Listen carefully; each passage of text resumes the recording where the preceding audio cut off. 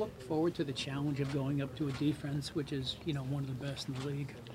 Yeah, they're definitely one of the best defense in the league, and we're all competitors here, so we're excited to go against that challenge and try to get another win at home. You look at the tape. What do you see when you see Khalil Mack out there? He's good as advertised. I can't even. One thing I could just say, he's good as advertised. He's probably the best defensive player in the league. He's a heck of a player. He's big, fast, strong. He's everything you want in an outside linebacker / DN.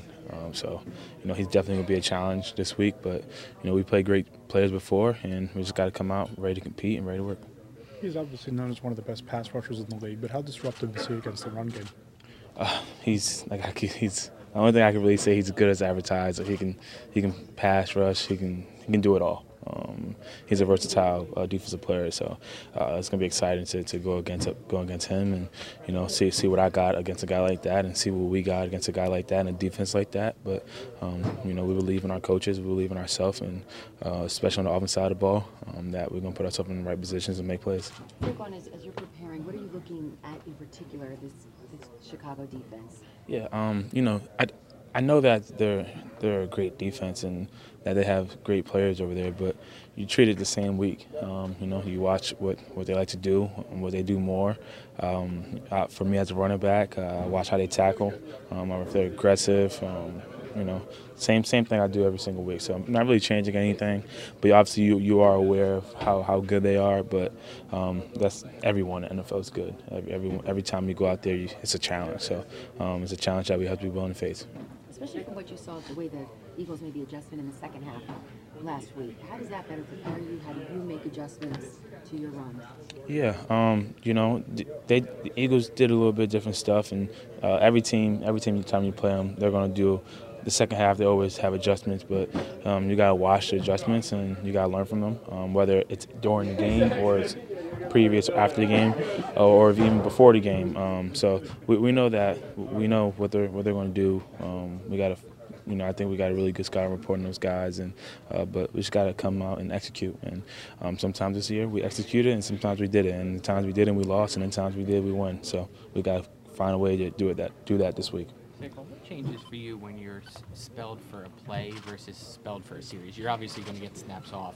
How does it change for you if you're out for a whole series versus maybe switching in and out on a second down here or there? It's really doesn't change any difference for me, but especially at the running back position. The hits you take, and it's not even like just when you come out.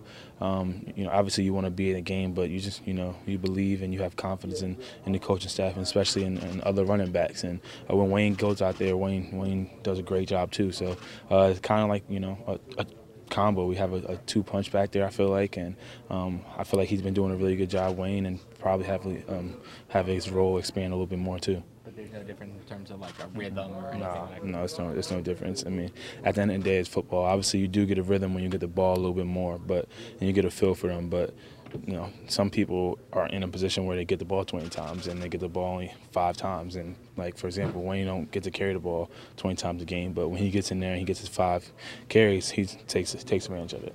Do you communicate with the coaches when you need to take a break or a breather or take a series? It's kind of just a feel. And obviously the feel just continues to get better as the season goes and as we all stay together and as longer my career goes. But, when you break a long run, if you break a long run, sometimes your coach takes you out because why be out there if you're not 100% to help your team, Obviously, you want to be out there. You want to continue working. There's situations where you got to grind it out if you're tired. But like I said, I'm definitely confident in the coaches and believe in the coaches. And I'm definitely confident in the running backs in our room to go out there and make plays also. Do you like the workload that you've been getting, this year as far as, the plays, the runs, the passes? It's enough, but it's not too much, or it's not enough. What's your sense of that? I think it's perfectly fine. Me is with the workload, my mindset, and I think I've said this multiple times, is whatever it takes. If it's 20 I know where you at 38, 3, You said 2. 30, I said 30. You're right. Wherever it takes, that's my mindset, you know. And I know you guys keep bringing up the questions because how many times I touched the ball in the second half. But if we finish the game and we win that game, I don't think that's going to be this topic or the story. So I know what people are thinking, but like I said, I continue to believe in the coaches, but continue to believe on the offense and the system, and continue to come in and work and take it one day at a time. Saquon, watching Bears tape, how often have teams used running backs to help chip on Mac? Or is that not something that running backs usually can do because he's so difficult to deal with? I mean, I think everybody tries to get a chip on him when there's a chance, but you know it comes. It got to come at the right time. You got to know when and where you can do it, and you also, you know, we believe in our offensive line. We have great offensive linemen up there too, and like I said, at the end of the day, it's football, and it's going to be one-on-one sometime. And you got to win your one-on-one matchups, and yes, he's going to make plays, and yes, the Bears are going to make plays, and every team's going to make plays against you sometime. But at the end of the day, you got to make more plays than them. Saquon, when you broke for these big runs, whether it's last week or a couple other times throughout the season, have you found a common thread, whether it's protections or where you get the ball or the play call? Have you seen any of that? You know, all the big runs that we have, it's one that starts up front. So the offensive line does a great job, and then your job as a running back is when it's blocked up perfect, you got to make your guy miss. You got to win your one-on-ones, and like I just said, sometimes they're going to make their plays. But the special thing about football and the special thing about playing offense, if you get a chance to go out there and play 8, 10 series, and they stop you 7 or 6, whatever, you got 21 points on the board. And obviously continue to go out there and try to put up more points, but you can win a game with 21 points. So the common theme that I've noticed is breaking tackles, obviously starting up front with the offensive line, doing a great job, and doing what I was brought here to do, make my guy miss and be a game changer and break a long run.